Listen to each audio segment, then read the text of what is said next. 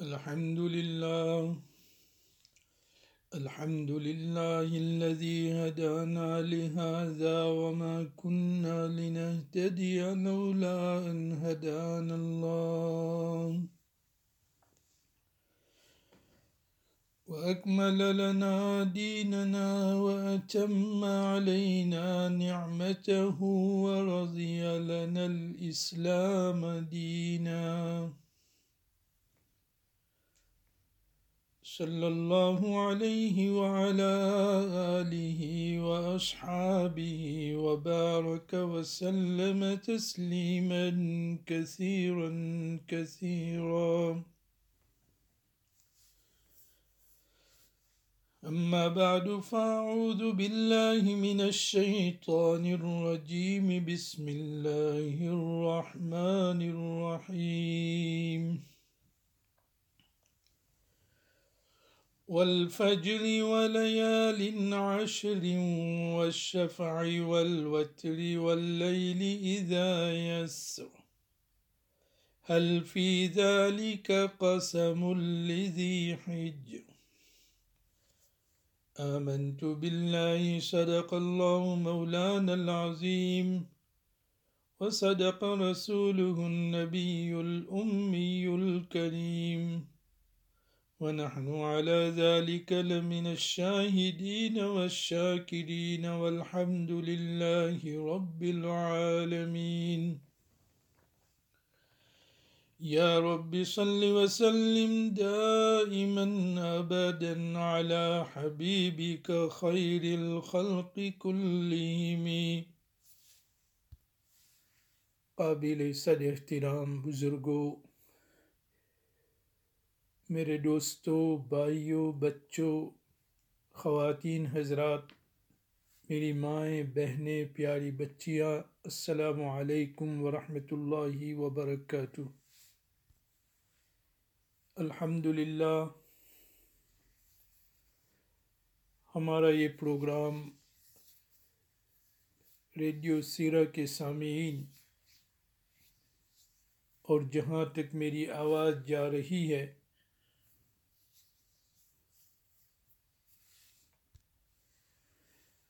ریاض الصالحین کے ابواب میں سے ایک باب، باب الاخلاص، جو احادیث ہے اس پر ہماری گفتگو رہی، بات چیت رہی، اور ہمیں اسی ریاض الصالحین کے احادیث کے درس پر آگے بڑھنا ہے. اس درمیان جب کہ ہم دوسرا باب شروع کریں،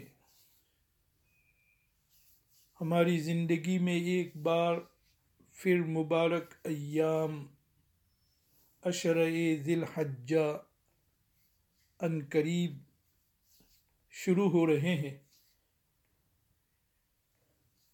موقع مناسبت کے لحاظ سے یہ ضروری ہے کہ وقت پر یا آنے والا وقت جہاں ہمیں ہدایات کی، گائیڈ لائن کی ضرورت ہو، اس کے مطابق ہم اپنی بات کو آگے بڑھائیں. چنانچہ اس کے پیش نظر کہ ذی الحجہ کے یہ 10 دن جو پہلی ذی الحجہ سے شروع ہو رہے ہیں،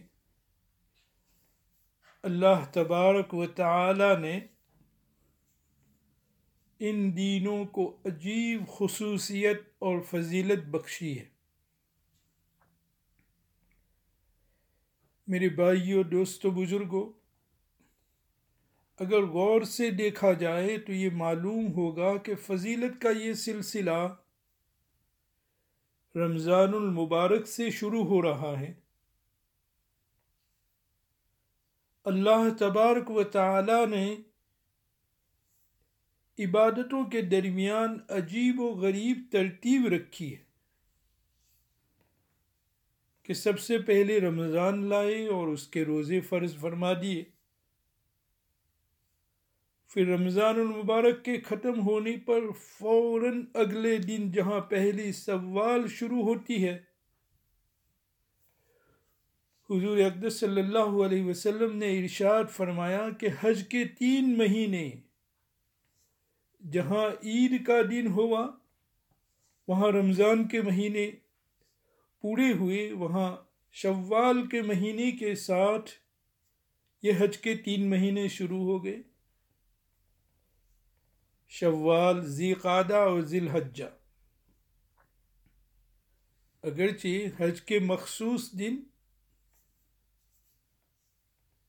8ویں، 9ویں، 10ویں انہی دنوں میں یہ ان کے مخصوص دن ہیں، لیکن اگر کوئی حج کی نیت شروع کرنا چاہے، حج کا احرام باندھنا چاہے، تو ان کے لیے یہ 3 مہینے شروع ہو جاتے ہیں جبکہ عید کا دن آ جاتا ہے۔ اس کے لیے شوال کی پہلی تاریخ سے حج کا احرام باندھ کر نکلنا جائز ہو جاتا ہے۔ اس تاریخ سے پہلے حج کا احرام باندھنا جائز نہیں، اور معلوم ہے کہ پہلے زمانے میں حج پر جانے کے لیے کافی وقت لگتا تھا، اور بعض اوقات 2-3 مہینے وہاں پہنچنے میں لگ جاتے تھے۔ اس لیے شوال کا مہینہ آتے ہی لوگ سفر کی تیاری شروع کر دیتے تھے، گویا کہ روزے کی عبادت ختم ہوتے ہی حج کی عبادت شروع ہو گئی، اور پھر حج کی عبادت اس پہلے عشرے سے انجام پاتی ہے، اس لیے کہ حج کا سب سے بڑا رکن وقوف عرفہ ہے۔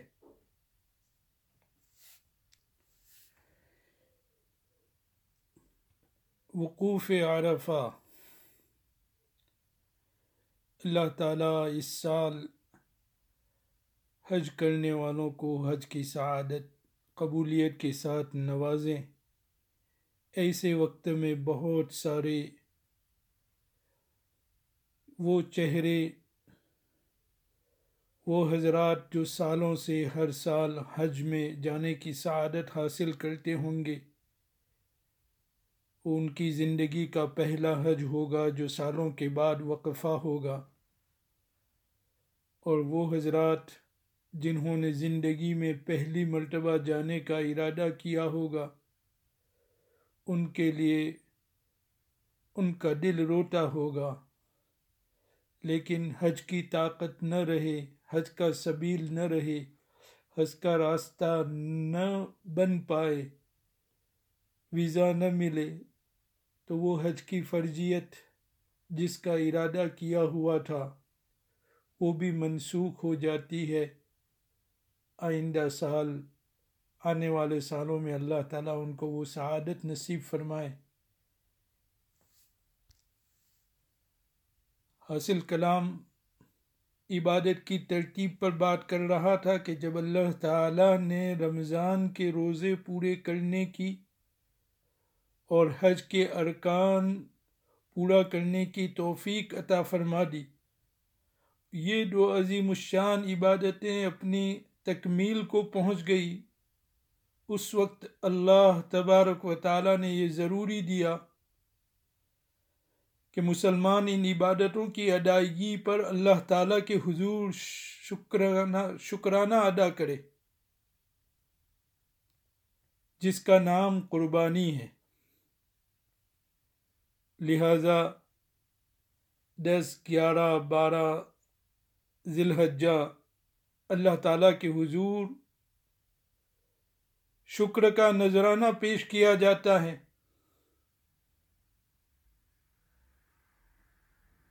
ہمیں یہ 2 عظیم عبادتیں اللہ تعالیٰ نے نصیب فرمائی ہے۔ یہ عجیب بات ہے کہ اللہ تعالیٰ نے عید الفطر کو اس وقت رکھا جب روزے کی عبادت کی تکمیل ہو رہی تھی،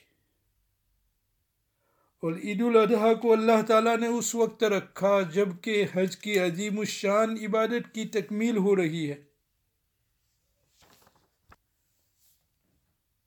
لیکن عید الفطر میں خوشی کا آغاز عید کے دن صدقۃ الفطر سے کرنا تھا، اور عید الاضحیٰ کے موقع پر خوشی کا آغاز اللہ تعالیٰ کے حضور قربانی پیش کر کے ہمیں کرنا تھا۔ میرے بھائیوں اور بہنوں، ہم جہاں برطانیہ میں رہتے ہیں ہمارے لیے قدر مشکل ہے، لیکن ان چیزوں کو یاد کرتے ہوئے ہمیں ثواب کی فضیلت حاصل کرتے رہنا چاہیے کہ اگر اللہ ہمیں توفیق دے تو ہم عید کا پہلا کھانا، ہم عید کا پہلا کام بقرعید کو قربانی سے کریں۔ مشکل ہے یہ کام، بہت سارے لوگ اس طرح ذبح خانے پر پہنچتے ہیں اور وہاں پر وہ بھیڑ بھاڑ ہوتی ہے، اور اس سال وہ جانے والوں کے لیے بھی وہ مسرت کا دن جس کے انتظار میں پورا سال گزرتا ہے کہ کب 10 ذی الحجہ کا دن آئے اور اللہ کے حضور قربانی پیش کریں۔ اس سال برطانیہ کے لوگ اس سے بھی محروم ہیں۔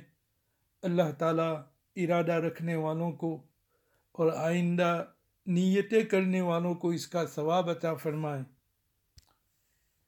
میرے بھائیوں، دوستوں، بزرگوں، عشرہ ذی الحجہ کا آغاز ہو رہا ہے، اس لیے خیال ہوا کہ کچھ باتیں ذی الحجہ کے 10 دنوں کے متعلق عرض کر دی جائیں۔ یہ پہلی ذی الحجہ سے شروع ہو جاتے ہیں۔ یہ سال کے 12 مہینوں میں یہ دن بڑی امتیازی حیثیت رکھتے ہیں۔ پارہ ام میں سورہ فجر کی ابتدائی آیات ہیں، والفجر ولیال عشر۔ اس میں اللہ تبارک و تعالی نے 10 راتوں کی قسم کھائی ہے۔ اللہ تعالیٰ کو کسی بات کا یقین دلانے کے لیے قسم کھانے کی ضرورت نہیں ہے۔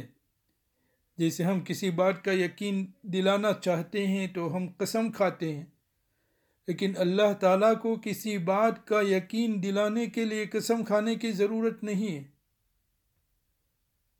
لیکن کسی چیز پر اللہ تعالیٰ کا قسم کھانا اس چیز کی عزت، حرمت اور اس کی قدر و قیمت پر دلالت کرتا ہے۔ تو اللہ تعالیٰ نے اس سورہ فجر میں جن راتوں کی قسم کھائی ہے اس کے بارے میں مفسرین کی ایک بڑی جماعت، قرآن پر عبور رکھنے والوں کی، قرآن علم کو گہرائی سے دیکھنے والوں کی ایک جماعت نے اس سے مراد ذی الحجہ کی یہ ابتدائی 10 دن بتلائے ہیں، ابتدائی 10 راتیں بتلائی ہیں۔ اس سے ان 10 راتوں کی عزت، عظمت اور قدر و قیمت کی نشاندہی ہوتی ہے۔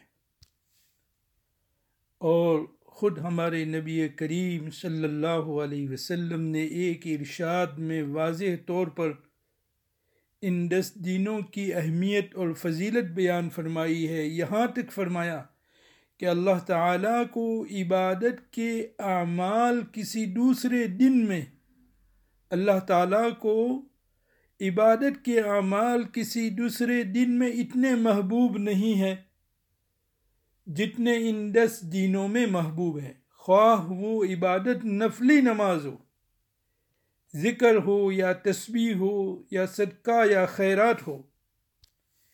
ایک حدیث پاک میں یہ بھی ارشاد فرمایا کہ اگر کوئی شخص ان دنوں میں سے ایک دن روزہ رکھے تو ایک روزہ ثواب کے اعتبار سے 1 سال کے روزوں کے برابر ہے۔ یعنی ذی الحجہ کی پہلی تاریخ سے عرفہ کے روزے تک ایک روزے کا ثواب بڑھا کر 1 سال کے روزوں کے ثواب کے برابر کر دیا جاتا ہے۔ اللہ ہمیں توفیق نصیب فرمائے۔ اور فرمایا ان 10 راتوں میں ایک رات کی عبادت گویا لیلۃ القدر کی عبادت کے برابر ہے۔ یعنی اگر ان راتوں میں سے کسی بھی ایک رات میں عبادت کی توفیق ہو گئی تو گویا اس کو لیلۃ القدر میں عبادت کی توفیق ہو گئی۔ اس عشرہ ذی الحجہ کو اللہ تبارک و تعالیٰ نے اتنا بڑا درجہ عطا فرمایا ہے۔ اللہ تعالیٰ ہمیں اس کو سمجھ کر عمل کرنے کی توفیق نصیب فرمائے۔ اور جب کہ خصوصاً ابھی تک ہماری راتیں بہت مختصر ہیں، اگر ہم مغرب، عشاء اور فجر تک اپنی عبادت کو مکمل کریں، عبادت میں لگے رہیں، کوئی عبث بات، بیکار بات نہ کریں، اللہ کے ذکر میں لگے رہیں، تب بھی ہمارے لیے بہت غنیمت ہے اور آسانی سے ہم ان راتوں کی فضیلت حاصل کر سکتے ہیں۔ اللہ ہمیں توفیق سے نوازے۔ میرے بھائیوں، دوستوں، بزرگوں، ان دنوں میں بڑی بات فضیلت کی یہ سوچنی ہے کہ وہ عبادتیں جو سال بھر کے دوسرے ایام میں، دوسرے دنوں میں ہم انجام نہیں دے سکتے، ہم اس کام کو نہیں کر سکتے، اس عبادت کو دوسرے دنوں میں کر ہی نہیں سکتے، اللہ تعالیٰ نے ان دنوں کو اس کام کے لیے، اس زمانے کو اللہ تعالیٰ نے اس کام کے لیے منتخب فرمایا۔ مثلا حج ایک ایسی عبادت ہے کہ ان دنوں کے علاوہ دوسرے دنوں میں انجام نہیں دی جا سکتی۔ کیا فضیلت ہوگی ان دنوں کی کہ اللہ تعالیٰ نے ان دنوں کو منتخب فرمایا۔ دوسری عبادتوں کا یہ حال ہے کہ انسان فرائض کے علاوہ جب چاہے نفلی عبادت کر سکتا ہے۔ نماز 5 وقت کی فرض ہے، لیکن ان کے علاوہ جب چاہے نفلی نماز پڑھنے کی اجازت ہے۔ رمضان میں روزہ فرض ہے، لیکن نفلی روزہ جب چاہے رکھیں۔ زکوٰۃ سال بھر میں 1 مرتبہ فرض ہے، لیکن نفلی صدقہ جب چاہے ادا کر دے۔ لیکن 2 عبادتیں ایسی ہیں کہ ان کے لیے اللہ تعالیٰ نے وقت مقرر فرما دیا ہے۔ ان اوقات کے علاوہ دوسرے اوقات میں اگر ان عبادتوں کو کیا جائے گا تو عبادت ہی نہیں شمار ہوگی۔ ان میں سے ایک عبادت حج کی ہے۔ حج کے ارکان، مثلا عرفات میں جا کر ٹھہرنا، مزدلفہ میں رات گزارنا، جمرات کی رمی کرنا، شیطان کو کنکریاں مارنا، یہ ارکان و اعمال ایسے ہیں کہ انہی دنوں میں انجام دیے جاتے ہیں تو عبادت ہے۔ اور ان دنوں میں اگر کوئی شخص عرفات میں 10 دن ٹھہرے، اور دنوں میں اگر کوئی شخص عرفات میں 10 دن ٹھہرے تو یہ کوئی عبادت نہیں ہے۔ سال بھر کے کسی بھی مہینے میں جا کر آدمی شیطان کو کنکریاں مارے تو یہ عبادت نہیں ہے۔ تو حج جیسی اہم عبادت کے لیے اللہ تعالیٰ نے انہی ایام کو، انہی دنوں کو مقرر فرما دیا۔ اگر بیت اللہ کا حج ان ایام میں انجام دو گے تو عبادت ہوگی اور اس پر ثواب ملے گا۔ اور دوسری عبادت قربانی ہے۔ قربانی کے لیے اللہ تعالیٰ نے ذی الحجہ کے 3 دن یعنی 10، 11، 12 تاریخیں مقرر فرما دی ہے۔ ان ایام کے علاوہ کوئی شخص قربانی کی عبادت کرنا چاہے تو نہیں کر سکتا۔ البتہ اگر کوئی شخص صدقہ کرنا چاہے، بکرا ذبح کر کے اس کا گوشت صدقہ کر سکتا ہے، لیکن یہ قربانی کی عبادت ان 3 دنوں کے سوا کسی اور دن میں انجام نہیں پا سکتی۔ لہذا اللہ تبارک و تعالیٰ نے یہ دینوں کو، اس زمانے کو یہ امتیاز بخشا ہے۔ اسی وجہ سے علماء کرام نے ان احادیث کی روشنی میں یہ لکھا ہے کہ رمضان المبارک کے بعد سب سے زیادہ فضیلت والے دن یہ ذی الحجہ کے 10 دن ہیں۔ ان میں عبادتوں کا ثواب بڑھ جاتا ہے۔ اللہ تعالیٰ ان ایام میں اپنی خصوصی رحمتیں نازل فرماتے ہیں۔ کچھ اعمال خاص طور پر ان دنوں میں مقرر فرما دیے ہیں، ان کا بیان کر دینا مناسب معلوم ہوتا ہے۔ ذی الحجہ کا چاند دیکھتے ہی جو حکم سب سے پہلے مستحب ہماری طرف متوجہ ہوتا ہے وہ ایک عجیب و غریب حکم ہے۔ وہ یہ کہ نبی کریم صلی اللہ علیہ وسلم کا ارشاد ہے کہ جب تم میں سے کسی کو قربانی کرنی ہو تو جس وقت وہ ذی الحجہ کا چاند دیکھے اس کے بعد اس کے لیے بال کاٹنا اور ناخن کاٹنا درست نہیں، چونکہ یہ حکم نبی کریم صلی اللہ علیہ وسلم سے منقول ہے، اس واسطے اس عمل کو مستحب قرار دیا گیا، ثواب کی چیز بنا دی گئی کہ آدمی اپنے ناخن اور بال اس وقت تک نہ کاٹے جب تک قربانی نہ کر لے۔ بظاہر یہ حکم بڑا عجیب و غریب معلوم ہوتا ہے کہ چاند دیکھ کر بال اور ناخن کاٹنے سے منع کر دیا گیا۔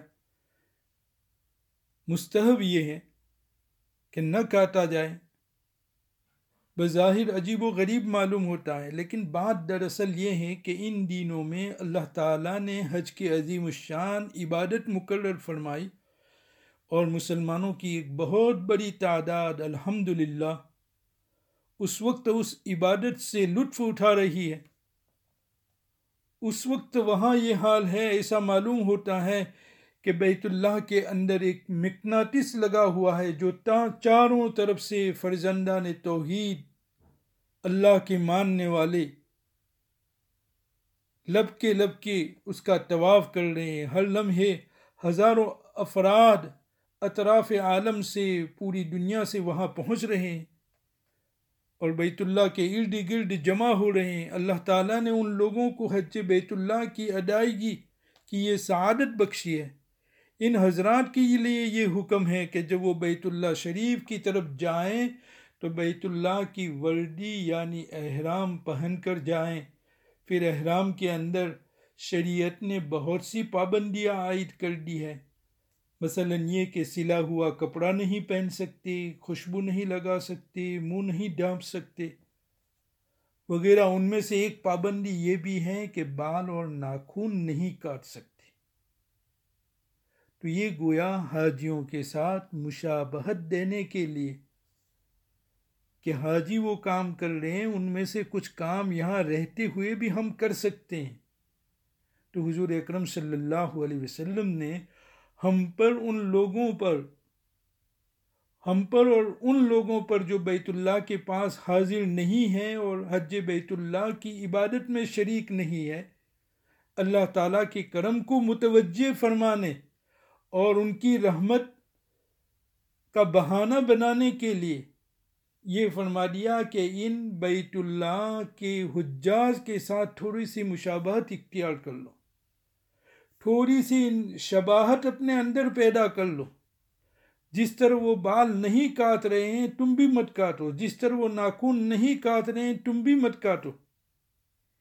ان اللہ کے بندوں کے ساتھ شباہت پیدا کر دی جو اس وقت حج بیت اللہ کی عظیم سعادت سے اپنے آپ کو لگا رہے ہیں۔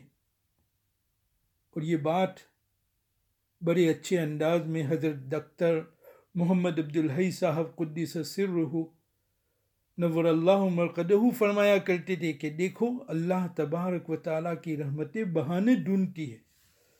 جب ہمیں یہ حکم دیا کہ ان کی مشابہت اختیار کرو تو اس کے معنی یہ ہے کہ ان پر جو رحمتیں نازل فرمانا منظور ہے اس کا کچھ حصہ تمہیں بھی عطا فرمانا چاہتے ہیں، تاکہ جس وقت عرفات کے میدان میں ان اللہ کے بندوں پر رحمتیں کی بارش برس رہی ہو، اس کی بدلی کا کوئی ٹکڑا ہم پر بھی رحمت برسا دے، تو یہ شباہت پیدا کرنا بھی بڑی نعمت ہے۔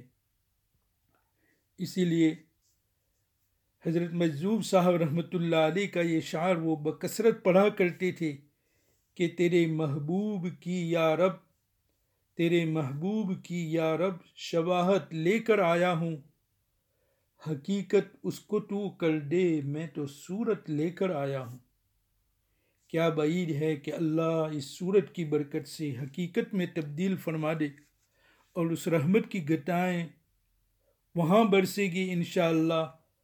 ہم جو اس سے محروم ہیں اللہ تعالی ہمارے اوپر بھی برسا دے۔ اور کیا اللہ تبارک و تعالیٰ اس بنا پر ہمیں محروم فرما دیں گے کہ ایک شخص کے پاس جانے کے لیے پیسے نہیں ہیں یا ویزا نہیں ہے یا پابندی ہے؟ کیا اس واسطے اس کو عرفات کی رحمتوں سے محروم فرما دیں گے کہ اس کو حالات نے جانے کی اجازت نہیں دی، اس واسطے وہ نہیں جا سکا؟ ایسا نہیں ہے، بلکہ اللہ تبارک و تعالی ہمیں اور آپ کو بھی اس رحمت میں شامل فرمانا چاہتے ہیں۔ البتہ تھوڑی سی توجہ اور دھیان کی ضرورت ہے کہ بس تھوڑی سی فکر اور توجہ کر لو کہ میں تھوڑی سی شباہت پیدا کر رہا ہوں اور اپنی صورت تھوڑی سی اس جیسی بنا رہا ہوں، تو پھر اللہ تبارک و تعالی اپنے فضل سے ہمیں بھی اس رحمت میں شامل فرما دیں گے جس رحمت میں حاجی اللہ کی رحمت میں ہوں گے۔ اللہ تعالیٰ سے دعا ہے کہ اللہ تعالیٰ ہمیں اس کی سعادت نصیب فرمائے، جو مستحب کام ہیں وہ بھی کرنے کی ہمیں سعادت نصیب فرمائے۔ اللہ تعالیٰ ان حاجیوں کو حج کی عبادت نصیب فرمائے جنہوں نے حج کے ارادے کیے تھے اور جو نہیں جا سکے، اور اللہ تعالیٰ ہم تمام کو بھی ان دنوں میں اپنی عبادتوں کی توفیق نصیب فرمائے۔ اللہ کی ہم عبادت کریں، اللہ تعالیٰ سے مانگیں، اللہ ہمارے مرحومین کی مغفرت فرمائے، اللہ تعالیٰ بیماروں کو شفائے کاملہ عاجلہ دائمہ عطا فرمائے۔ جس بیماری میں انسانیت مبتلا ہے، اللہ تعالیٰ اس بیماری کو امت سے، انسانیت سے دفع فرمائے۔ اللہ تعالیٰ ہمارے کہنے سننے کو قبول فرما کر ہمیں عمل کی توفیق نصیب فرمائے۔ ربنا تقبل منا انك انت السميع العليم وتب علينا يا مولانا انك انت التواب الرحيم، وصلى الله تعالى على خير خلق سيدنا محمد وعلى آله واصحابه اجمعين برحمتك يا ارحم الراحمين۔